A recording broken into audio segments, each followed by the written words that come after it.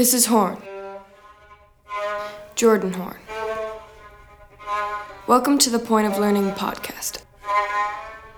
Episode 007.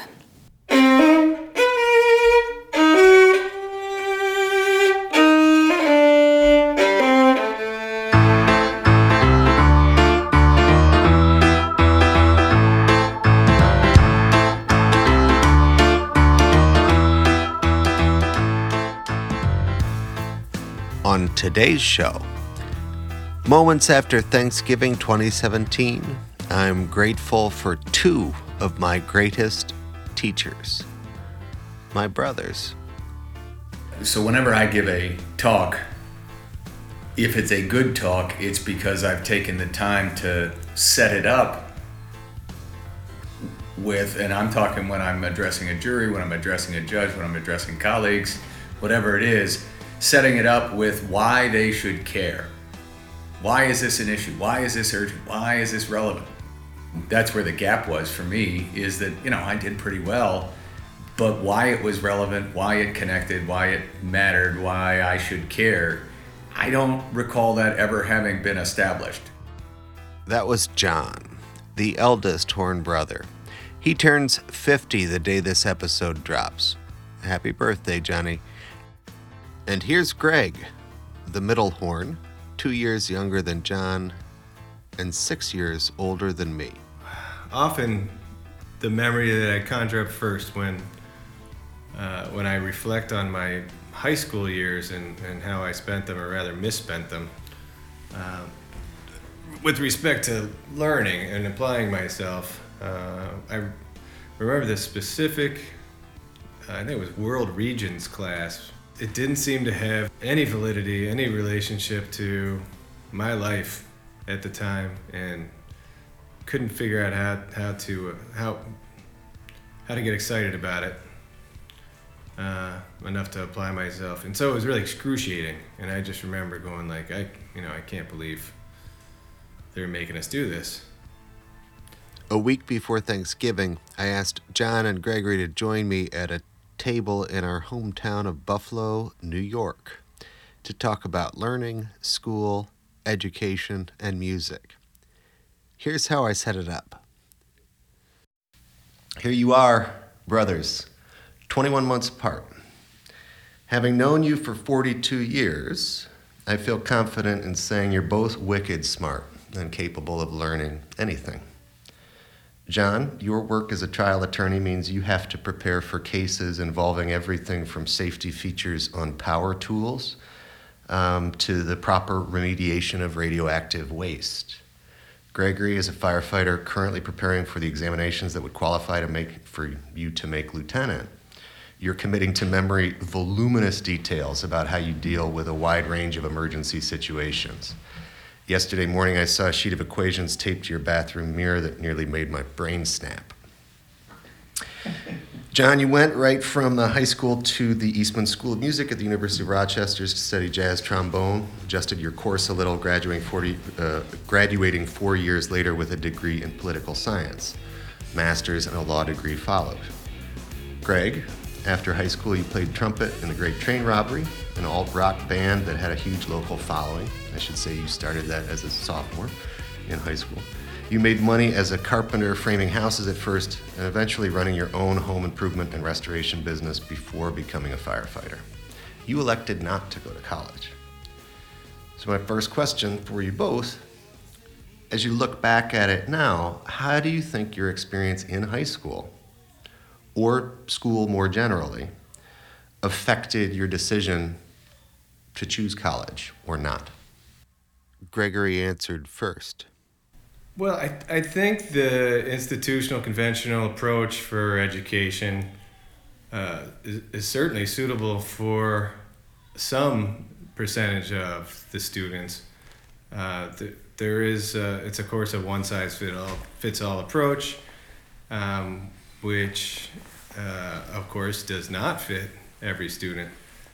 I wonder what percentage really it does fit. It certainly didn't suit me.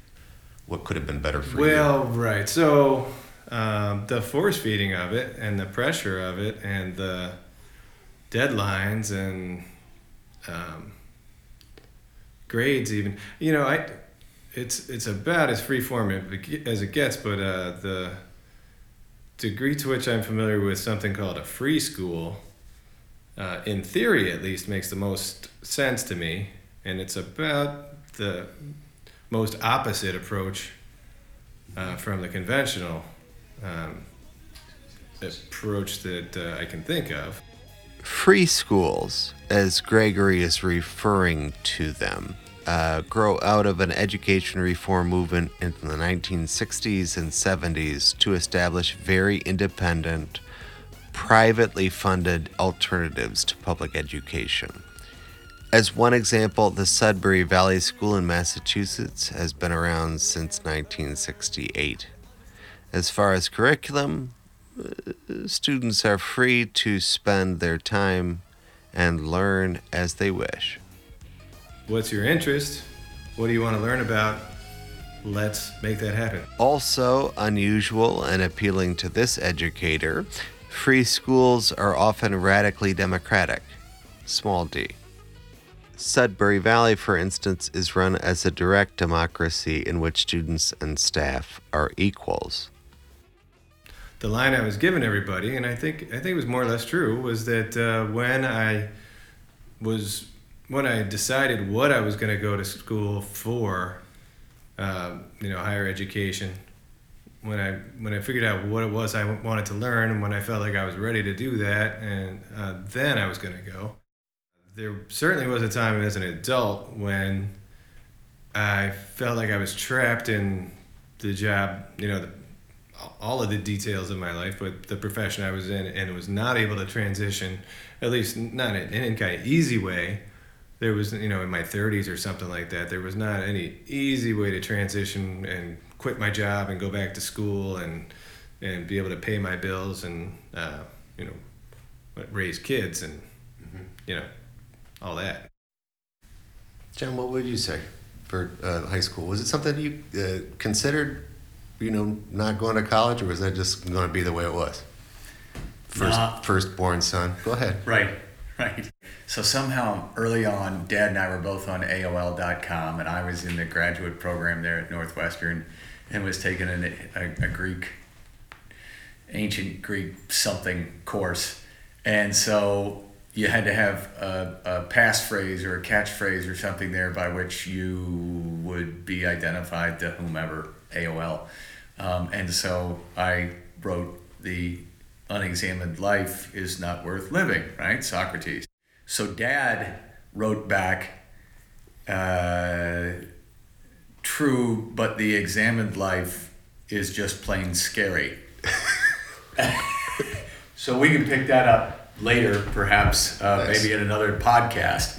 But look, for me, the unexamined life was my life for a long time. And by that, I mean, I kind of did what was laid out for me. I did pretty well in high school, and it was everybody's expectation, I think, and therefore mine, that I would go to college, just because that was the thing that happened next.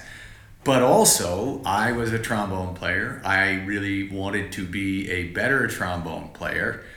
I had spent the 6 weeks between my sophomore and junior years of high school at the Eastman School of Music Summer Jazz Studies program. That was a transformative period. That 6 weeks, in so many different respects, changed my life and cemented my love for music. It made me know that I could do pretty well in it. So I wanted to go to Eastman. I wanted to be a jazz trombonist. Dad said, on the off chance that doesn't work out, why don't you go to a school that has a good liberal arts, good academic pedigree alongside the music credentials? And so Eastman was the choice for me because the U of R was a great school on top of it. But so it was kind of a combination of things. It was conforming. It was understanding that, to move ahead in the society in which I lived, moving to that next level and succeeding at that next level was going to lead in some form or fashion to my success, or at least be sort of, in my view, that was the bare minimum. You just needed to do that. If you didn't check that box with an undergraduate degree, you weren't going to reach whatever that next level was. Whether it was going to be music or whether it was going to be something else, I felt I needed to do it, and I just didn't think a lot about it. It was almost reflexive that I was going to go to college. But also I loved to learn, and I knew that if I was going to learn more about trombone, one of the ways to do that was going to be to go to where the masters were, and where they were teaching really good stuff. And I still feel that way about learning. I mean, learning is critical. I don't know that it's in formal education where you are going to learn the most. In fact, I'm convinced that there are lots of other places where you will learn gobs more. It leads me into the next question, because I want to know, I mentioned the kinds of things. I mentioned a couple of the things that have stuck in my head from cases that we've talked about, just that you have to, as a trial attorney, acquaint yourself. I'm sure sometimes you have to learn some, medical information, or, it just depends on what the case is. This is sometimes called just-in-time learning, as opposed to just-in-case learning, which is what most of school is. So just-in-time learning, you learn it because you need to know it right then. There's an exigent, urgent situation that requires you to master some new material. Do you feel like that kind of learning, you mentioned that you love to learn, but do you feel like the kind of learning that you did in school kind of carries over or dovetails into the kind of learning that you'd need to do when you prepare for a trial and try to get yourself acquainted with a new body of material? Or is it different, or how do those things fit together? Right. So when I hear Greg talk about free school or whatever, that notion of your interest Really unstructured, and your interest being nurtured or facilitated by somebody who's just listening to what you think you want to do and helps you get there. I immediately recoil against that in a visceral way, and I can't even explain fully why that is. But just because I feel like, on the one hand, what does a high schooler know? What does a middle schooler know? What does a college student know about what he really wants to know and what he should know in order to succeed in life? And you're taking your cues, you're taking your pointers from people who have been there, so whatever. I recoil against that, and yet I think that there's something really important there, because the just-in-case thing is about learning to learn. It's about, a sort of foundational set of skills, a foundation of knowledge and understanding and so on and so forth. And I think that's necessary, at least in my case, for me then to be able to get to a case where now it's just-in-time learning, right? I need to learn engineering principles. I need to sit down with a civil engineer or a structural engineer or a orthopedic surgeon or somebody who's going to help me understand what I need to understand in order to advocate for my client. And I don't think I could do that if I didn't have a certain threshold reservoir of just-in-case learning built up. So I think the two go, for me anyway, go very much hand in hand. You're each the father of two amazing kids who I can assess impartially in this way as their beloved uncle. All four kids are now in high school. How do you think your own experience with education affects the concerns or goals that you have for your kids in school? Well, with both of my kids, I talk about what I think is a good idea if they have some sort of plan. And so their plan can be college, for example, and sort of a conventional approach. It's now from the perspective of a parent that I am able to advocate for the more conservative general approach of keeping your options open. What I do remember, and what figures into my perspective now pretty heavily, is the degree to which you can be absolutely certain as a 8-year-old or a 12-year-old or a 17-year-old what you're going to be doing next, and certainly as a 17-year-old that you have all the answers and at that point, and other invincibilities inherent to be in that age. Johnny? How your experience in school, any of it, affects the ways you think about Brooke and Ava in school? Look, what I want for them with education is what I experienced with my formal education. That is to say, the exposure to lots and lots of different ways of thinking about the world and the problems of the world and the joys of the world and developing relationships. And I think about my time in high school and college and graduate school and law school as opportunities for me to develop wonderful relationships and friendships that sustain me to this day, and for me to be exposed to a variety of opinions, some of which took hold and shaped my life, and some of which I rejected out of hand and probably therefore shaped my life in a different way. But being exposed to all of those different people, whether they were professors, whether they were fellow students, whether they were people protesting in shanties in the mid-'80s at the U of R, whatever it was, I was caused to think about who I am and what I wanted to do and why. And I think, unfortunately, there's not enough of that in our country and our world now, being open to and bombarded with different views. My experience was one of horizon broadening at every successive step of my educational journey, and that's what I hope for them. You mentioned how motivated they are I did. to study. Does the flip side of that, does the stress, the potential for stress concern you as you as you think about them? Yeah, it really does. It really does. They are achieving at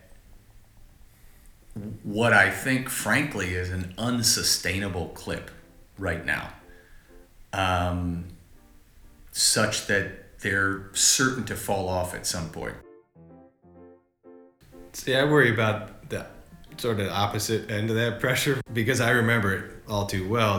The stress that missing some classes and not doing well in school and having homework hanging over your head, that kind of stress and pressure, I really worry about. There's pressure either way is my point, I guess. Either end of those spectrums. Only if you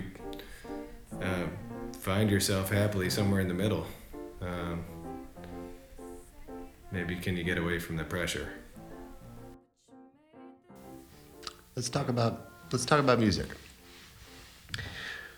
Growing up, Mom and Dad both sang and played piano. Eventually, we all sang and played piano. Dad also played a bit of cello. Mom not only played, but taught violin lessons for many years. John, you played trombone, a bit of guitar. Greg, trumpet, guitar, percussion. So you two Horn brothers were also horn players, a fact many people found hilarious, but probably drove me as the little brother to study violin. Is learning music like learning other things? Well, I was going to mention this earlier, the idea that the internal motivation is ideally the impetus for all learning, but I recounted many times over the years the number of times I would throw myself off the back of the piano bench. Hoping to break an arm? Yeah, something. I was hoping to be out on the bench, a different bench than the piano bench. But at some point, and this is the way I think that music learning has been different for me and for my son Alex, for sure, is, and I think he had very similar experiences. We more or less made him do cello lessons starting at the age of 3. The idea was at some point it would be his own idea, his own choice, and that has happened. He still plays the cello, not as much as he has over the years, but he's really taken to the guitar, and that's been it's been 100% under his own wind in his sails, whatever the expression is. Yeah. If learning could always take place with that much enthusiasm and that much interest, that would be the ideal, I think. But again, it's a good example of him needing a push or two to get started with that. And, and maybe that's an approach also that you could employ with different endeavors, various endeavors, right? Is it like learning other things? That was the question.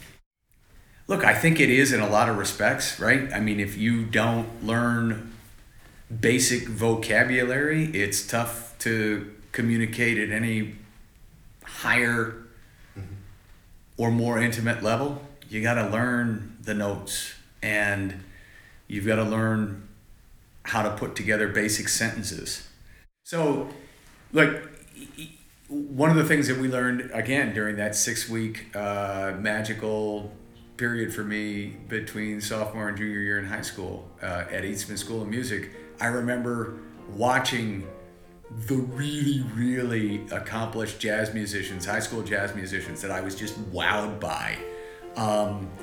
This one guy in particular, John Bailey, sitting in his room on the floor with his trumpet in his hand and a Harmon mute at the end of the horn, and he was listening on a turntable to Miles Davis solo, and he would play about 8 bars of it on the record, and then he would play. He'd pick the needle up, and he'd play what he thought he had just heard, and then he would come back and he would play it again. It was a lot harder on a turntable than today, right?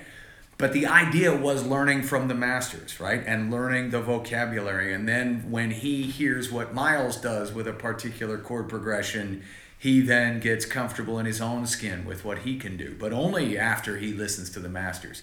It's a combination of skills and aptitude and then something more, right? Just a love, a desire to reach the next level in that thing.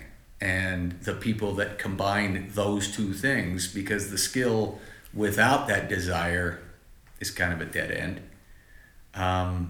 But sometimes the desire without the requisite skills or the requisite discipline to learn those skills, that doesn't get you very far either. And now I got to cut in there. You keep talking about music in terms of like being good at it. Yeah. And getting better at it and stuff.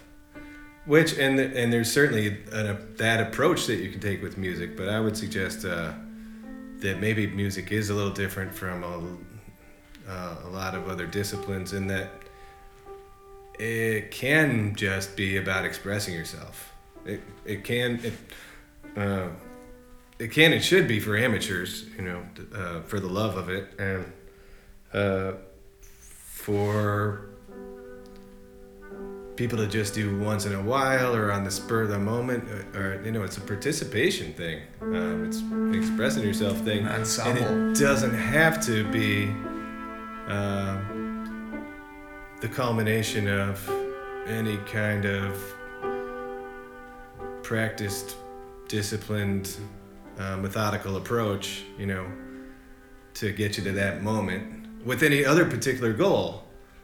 Communication, vocabulary, those things certainly can be part of and are part of music, depending on your approach, but don't need to be, is my view.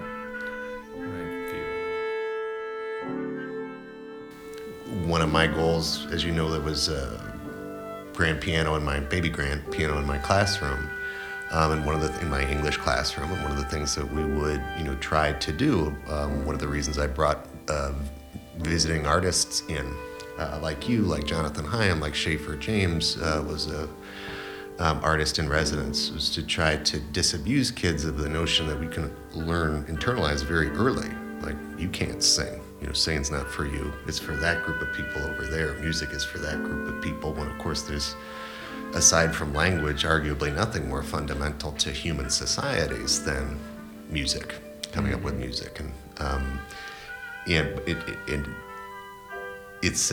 but it can be one of the places where, again, we apply this. The upside of an iPod, say, is that you can have any kind of performance you want, right there. The downside is that it's very easy to let other people be the ones who are making music, and not you, because you're not good enough. You're not the pro, and you're never going to be as good as those guys. So why try? That's not me. Greg, why are you better at percussion than John and me?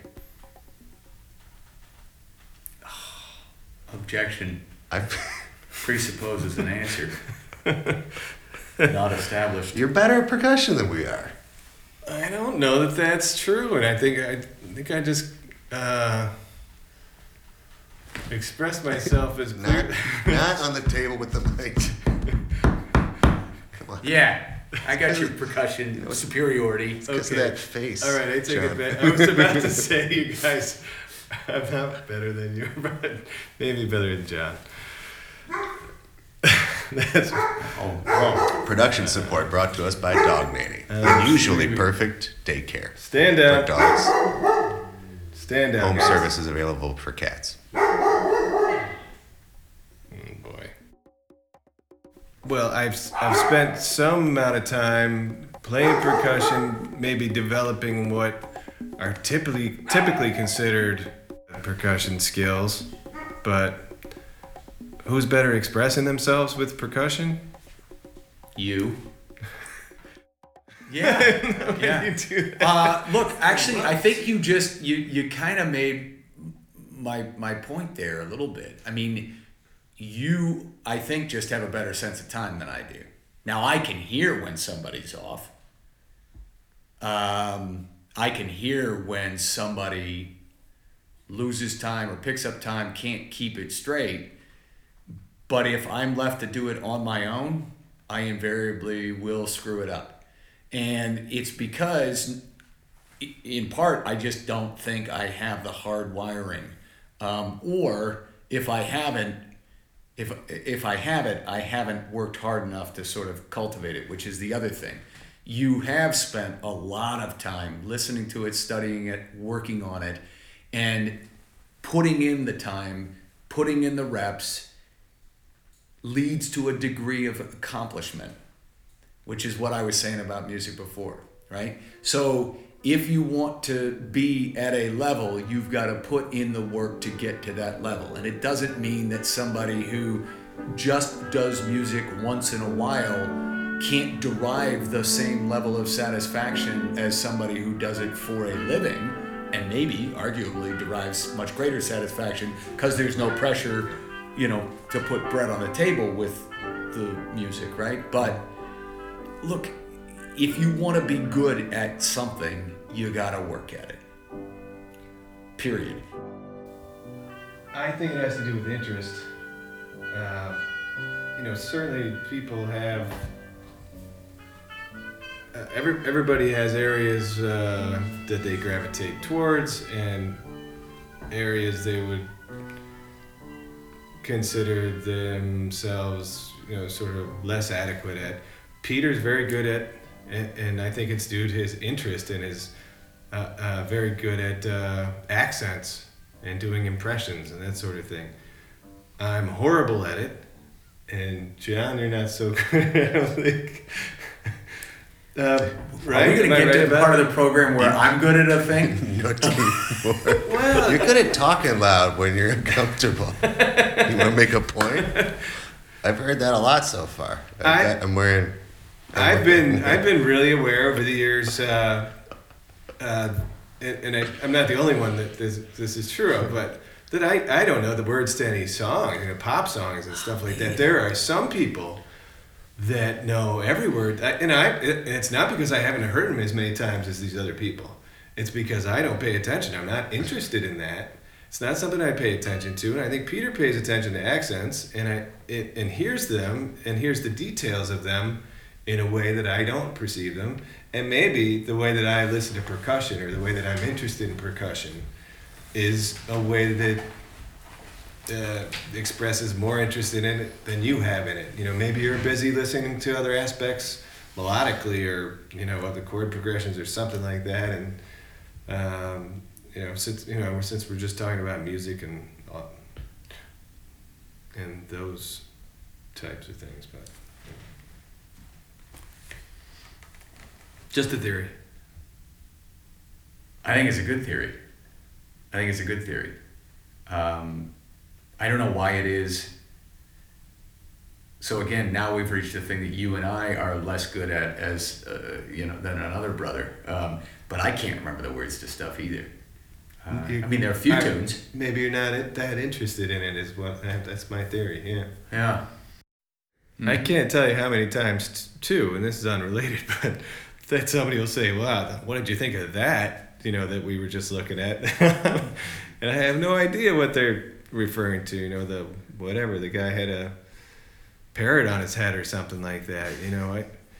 I'd like to think I would notice that, but I have what I like to consider a gift for being able to focus on what interests me, and sometimes it's at the exclusion of things that don't necessarily capture as much of my attention at that moment, right? So I feel like as a family, we spent too much time wearing parrots on our head when Greg was growing up. It's just like, it's not like been there. Right. No? I didn't notice them, is what I'm saying. Right. Yeah. So that may or may not be true. But as far as what Greg, another thing Greg's really better than you at, John.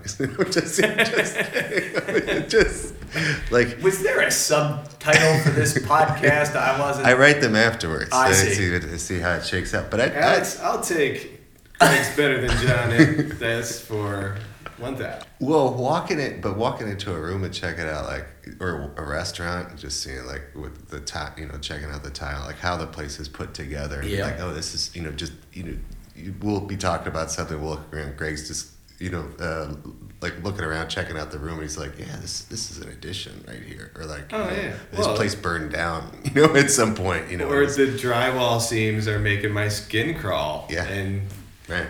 And Johnny's like, what's drywall? Not really, but Wow.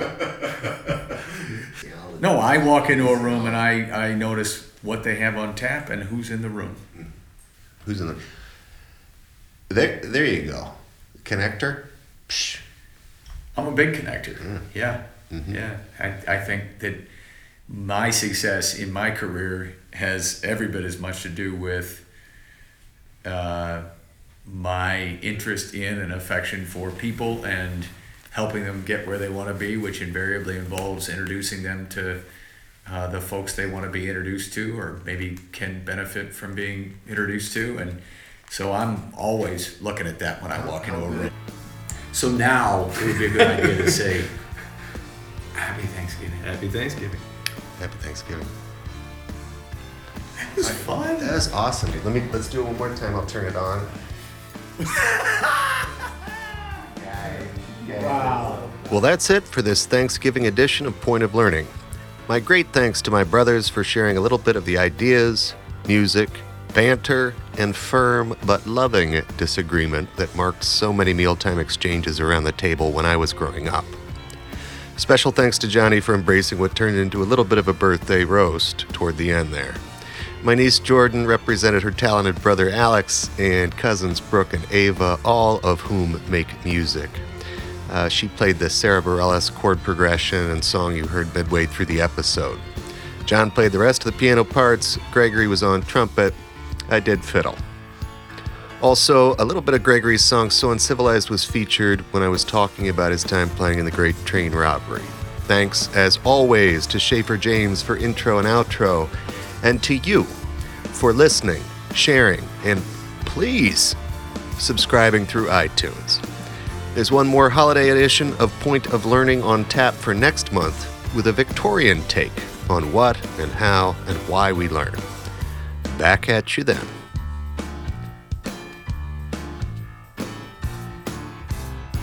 What's the coolest thing you ever learned how to do? Taxi whistle without putting my fingers in my mouth. Scuba diving. I think it's real cool in that, we don't belong down there. And so it's pretty cool that somebody figured out how to under the water. We people don't belong We down. people don't belong at the bottom of the ocean. Well, we figured out a way to be there. Right. Yeah. We figured out a way to be there and not belong there.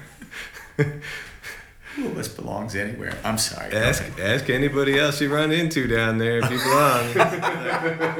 I don't really think so. There are a lot of places I wind up on a daily basis where that could be asked. Sit, Ubu, sit. Good dog. That's going in. That's the bug.